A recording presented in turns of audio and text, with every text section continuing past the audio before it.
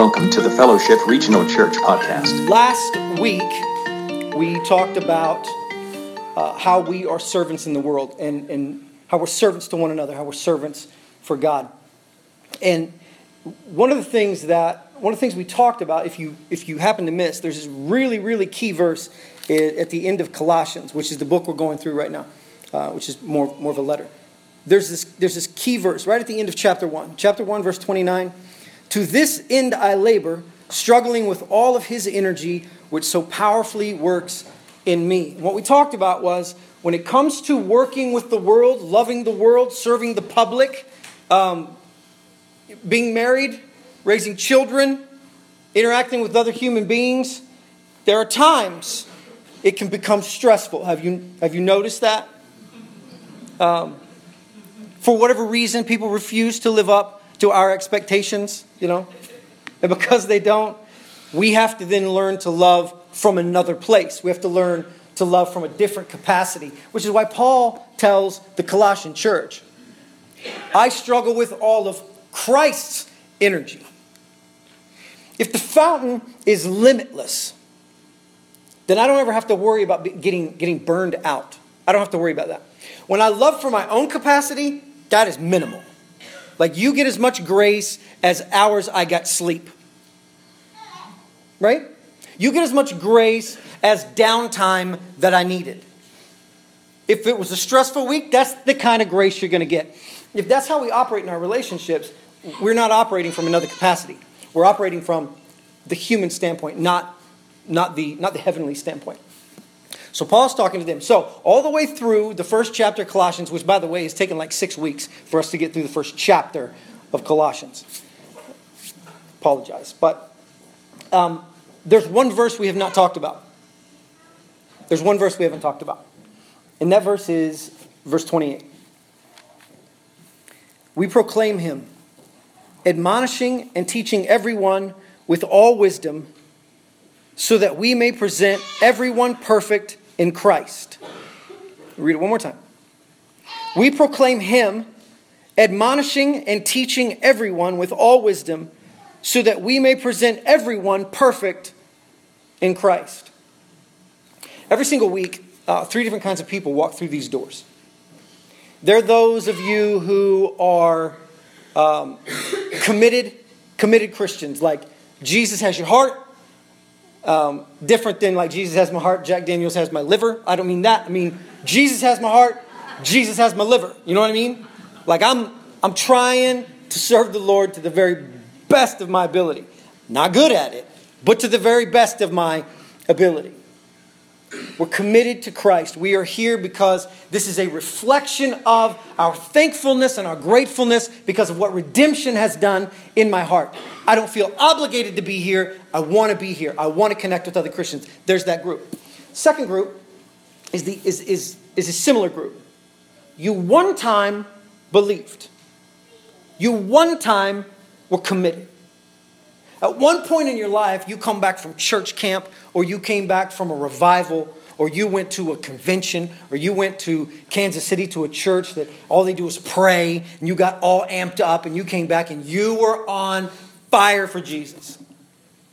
And then, like, you went back to work. You kept hearing those same old things. And before too long, it just wore you down, and you kind of become stagnant. You show up here out of obligation. You show up here because habit. It's a social thing. I don't want people to think I don't love Jesus, so I'm going to go. Let's take it a step further. Sometimes, even within that group, there is this idea that I go to church in hopes that on some level I can leverage God. God can't be mad at me. I went to church. As if God were so small, you could leverage him with the having to wake up an hour earlier and go to a different geographical location. Like, somehow that is going to leverage the creator of the cosmos. But instead, what happens is we just grow stagnant, grow a little bitter, get tired, and it just becomes us going through the motions. There's the third group.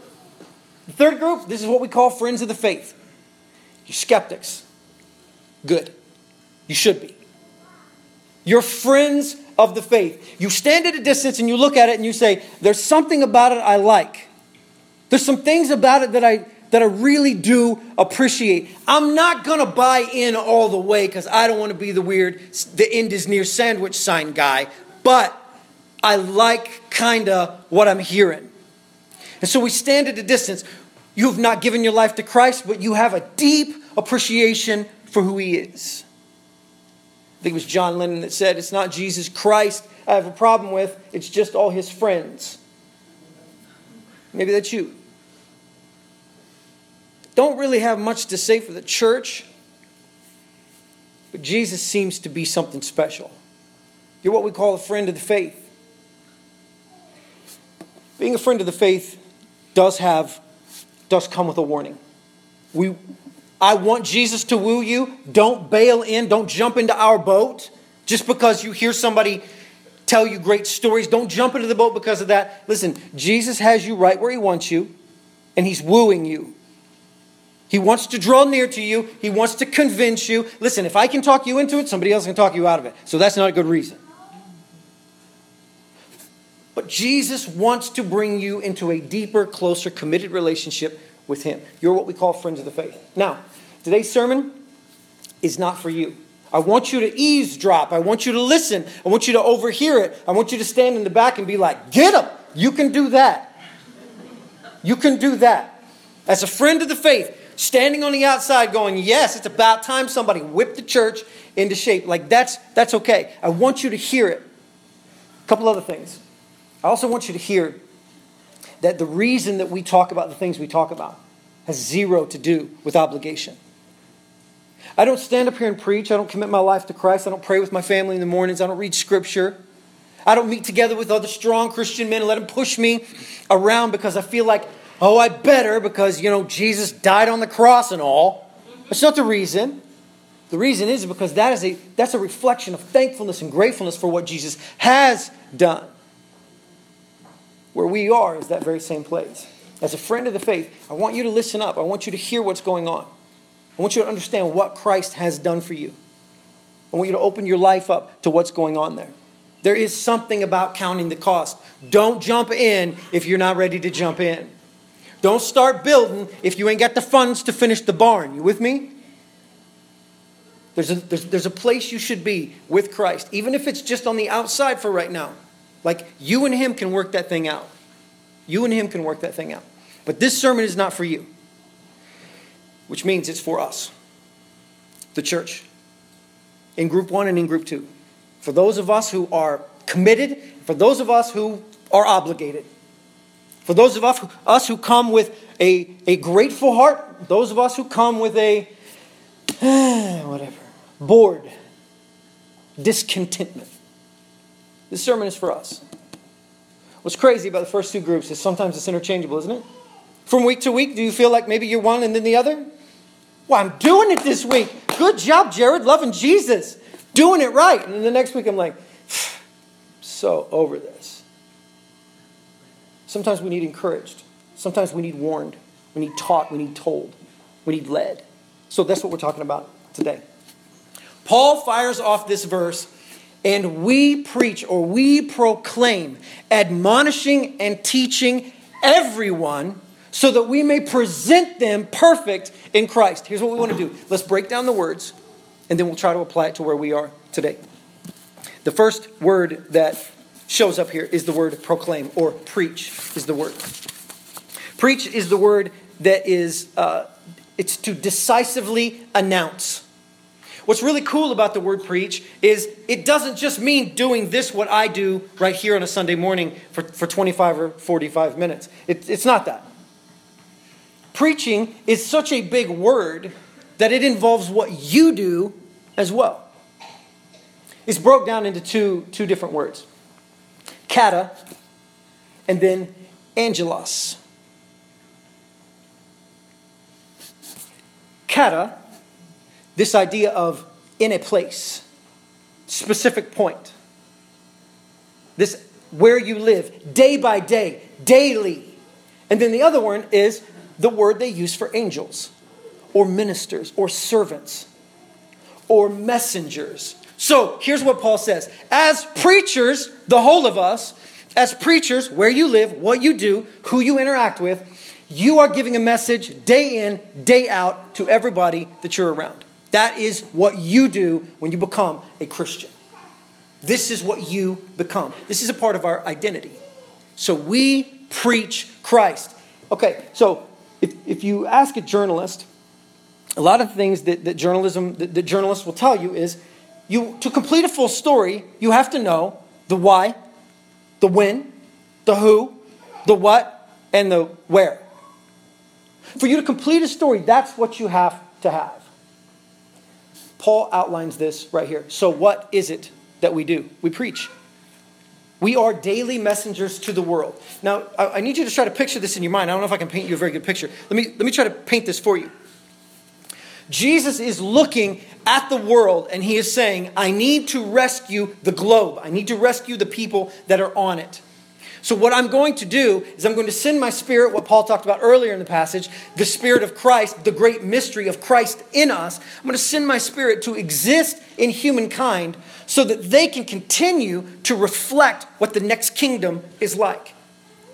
And so as the Christian faith grows and more people become followers of Jesus, this is what we get. A world that has just been infused with the Spirit of Christ so that one by one people are connecting. Listen, I love the idea of a mega church. Like there'd be nothing cooler than like 2,000 people here on a Sunday morning. Like that's a mind-blowing deal. Let me back up and tell you something. The church that Luke and I grew up in is in Tyro, Kansas. Have you ever heard of it? All four of you. Good. Tyro, Kansas, population 289. That's when we were there. 287 now that we're gone. 287 people. They have 1,000 people in their church every Sunday. In a town of 280 some people, the church is over 1,000 every single Sunday. How does that happen? What creates an atmosphere like that? It's one by one. An environment like that get created. How does an environment where it's so small, it was a country church, and then all of a sudden it explodes into something else? Well, it goes back to the things that we care about and the things that we talk about. Number one, it's the cross. That's why we've got that on our crest. It goes to the next thing. It's the Word of God. Listen, we could set up a Jupiter jump and pass out $1 bills, and we could probably get a lot more people here, don't you think? But is that a healthy church? Or did we just put more people in one place? We just moved them from one place to another place for a free $1 and like 5 minutes in the bounce house. That's not what we're after. Paul talks about it here so that we can present everyone perfect in Christ. Bounce houses and dollar bills don't create people perfect in Christ. That's why for us, we care about the Word of God. The preaching of the Word is number one to us. That's number one to us. It would be awesome to see a lot of people here if they're here for that. If that's the reason they're here, because we need to hear the Word of God, good. Then we're there. Then we're there. Kata Angelos. This idea that we preach everywhere that we go. The next word that Paul uses is this. This tells us the how. This gives us this idea of what does the preaching entail? It entails two different things. We admonish and we teach. Here's admonish. That is to get your nose in somebody else's business and to correct it for them. My brother, I love you, but you are wrong. The way you are living your life is crooked and cross, and it needs to stop, and it needs to stop immediately. Did you feel the tension that just happened? Like Jesus is holding up this coat. Here's what I want you to be. I would like you to put this jacket on. I want you to go correct your brother. You're like, I don't think that fits me. I don't think that's a thing I want to put on. To where I go get in somebody else's business and I tell them how to live their life. Nobody likes that guy, Jesus, don't you know? Nobody likes that guy. The word admonish is to warn or to correct. I got family that lives in Deering, Kansas. And when I go, over the last year or so, they've been doing construction on the road that connects Independence to Deering. So if you want to go, like you can see, like you get there and there's all these big orange signs, road out, road out, road out. And you get there, and then here's the frustrating part. Like, I could make it. You know what I mean? Like, you've seen that deal. Like, I can make that. Like, I might drag an orange cone under me for a minute, but I'll make it. I can make it. I can see, it's not out, you know? But the signs are serving as a warning, like, road out. Like, road out. Like there's no road there. It's out. You can't go that way. So instead what you do is you have to take about 8 miles of back roads. So the last time I went, I'd forgotten that they were in construction and I was on my motorcycle. 8 miles of bumper-to-bumper traffic on a gravel road. And by the time we got there, I looked like a dirt clod. Like just, I couldn't breathe. I got emphysema. Well, I mean, malaria, whatever it was. It was bad. It was bad. You know, it's in my eyes. Like I just went through the depression again, you know. It was terrible. Those signs serve a purpose to warn. Admonish means warn another brother. That means we warn those around us. Hey, hey, hey, hey, hey. Not a good way to go. Picture this in your mind. The many of us who have tried to follow Christ and people have met us on the road and said, I wouldn't go that way, bridge out. Yeah, I'll be all right, I can make it. 4-wheel drive. All right. Then you go on. You meet somebody else coming down the road. Hey, hey, hey, I wouldn't go that way. They're covered in dirt. I wouldn't go that way. Bridge out. Yeah, I wouldn't go that way. Yeah, all right. Oh, thank you. Thank you. Appreciate it. Just keep going. We finally get to that place and we're like, I think I can make it. There's been so many people who've already been on that side of things. Our Christian responsibility is to stand as a warning sign to other people. To stop them, to be in the awkwardness with them. My brother, can I stop you for just a second? I ain't trying to boss you around. I ain't trying to tell you how you live your life. But I can tell you this. My wife and I went through a similar deal, and I promise you this is going to end bad.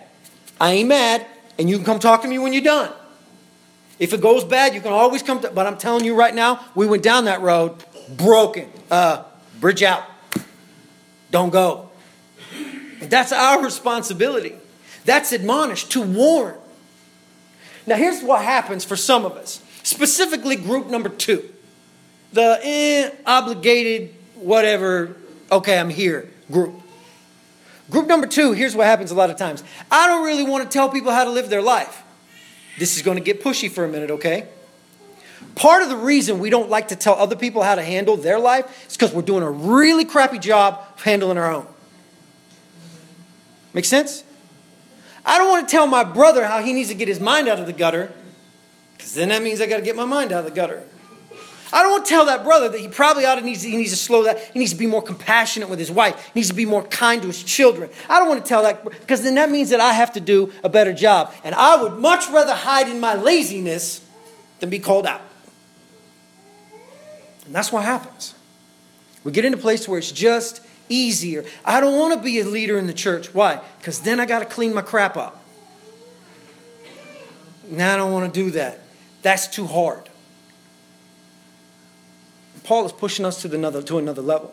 When we admonish, or when people admonish us, it is a warning sign. It's them coming from the place where they said to themselves, I think I can make it, turned around and went, I thought I could make it. I didn't make it. I broke it. You probably ought to go that way. How about this? If you keep going that way, I'll wait right here, wait for you, because you're probably going to be coming back this way in a minute. There's a second part to the preach. The first one is we admonish, we exhort, we encourage, we warn. The next part is teach. My wife, Kate, is a teacher. She likes second graders. And she typically doesn't like anybody over this tall. That's just the way she is.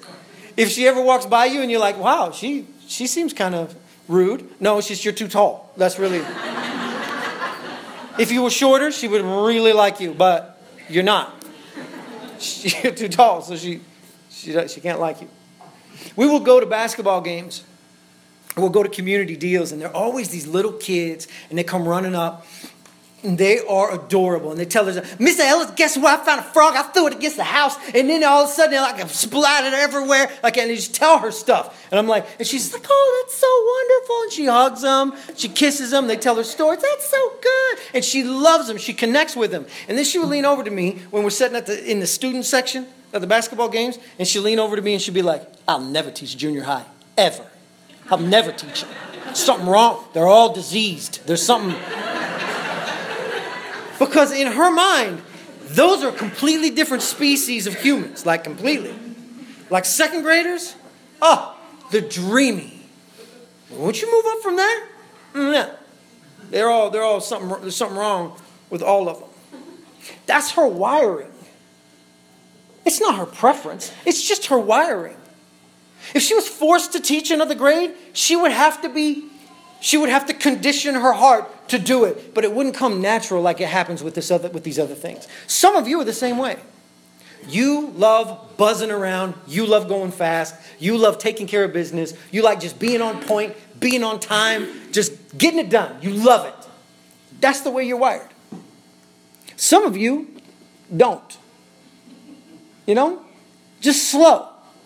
So I get there when I get there. They'll start when I get there, and I ain't worried about it.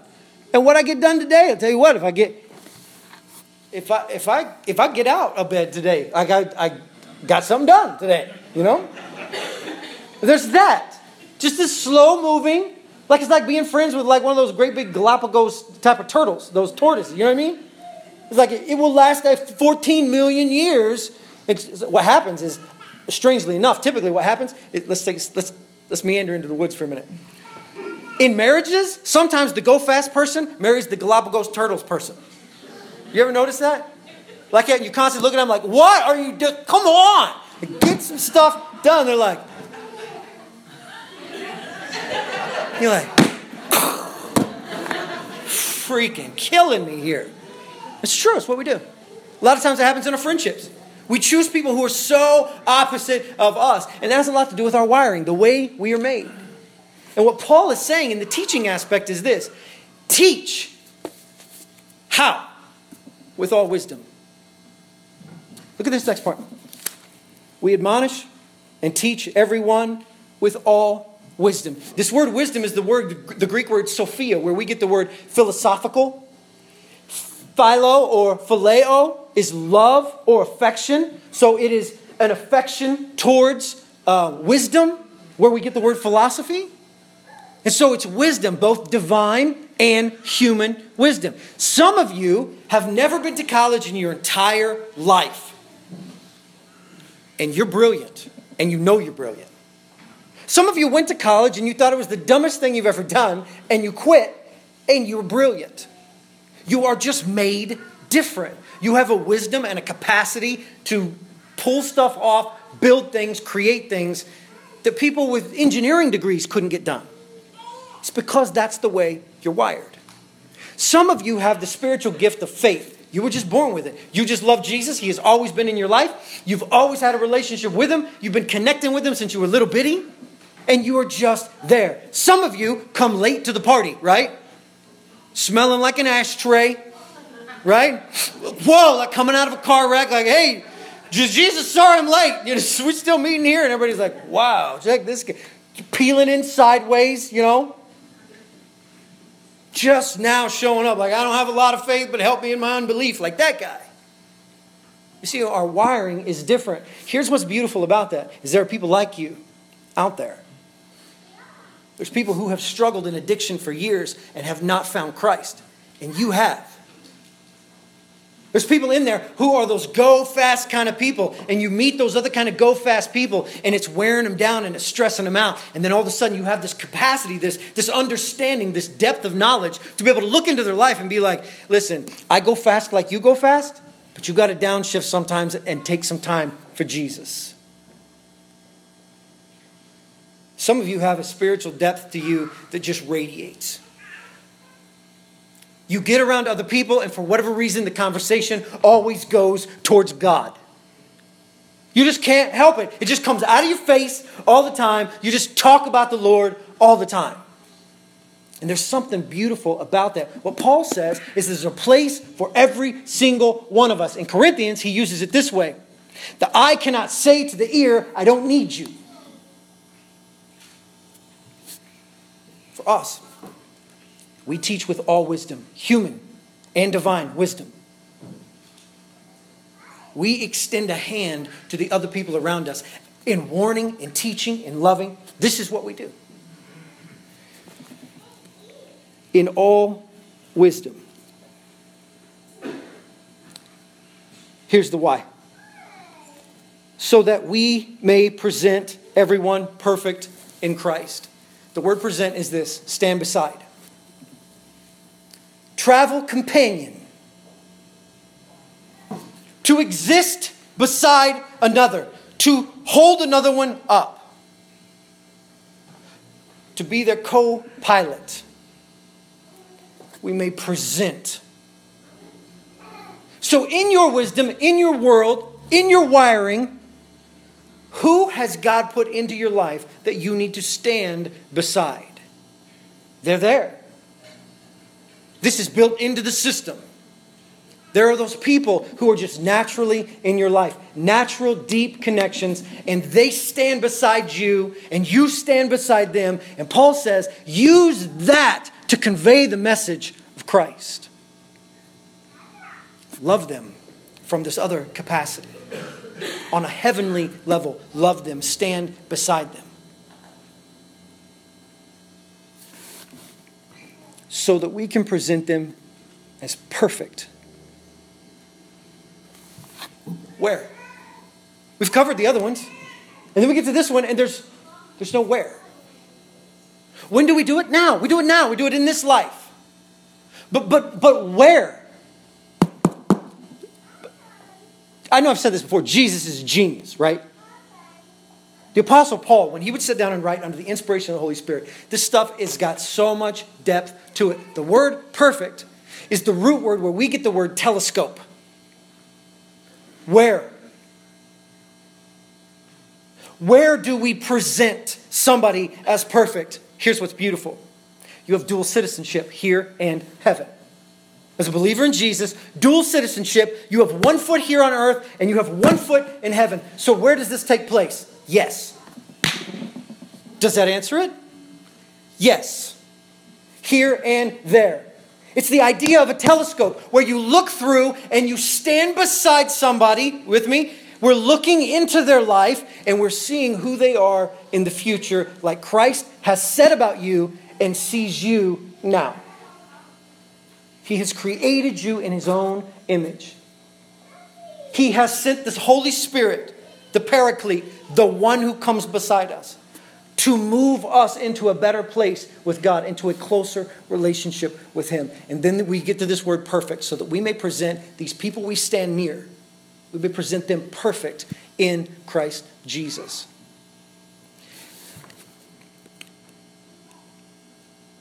There is a process. There are steps in drawing closer to the Lord. If you take a committed Christian and you ask them, have you always been a good Christian? No. Are you a better Christian now than you were last week? I mean, I hope. Are you better now than you were last year at this time? Oh, yes. Are you better now than when you accepted Christ in the beginning? Oh, yes. Absolutely. See, the conversion experience isn't just like soon as you hit the water, and then now you're holy and you'll never screw it up again. Amen? That's not it.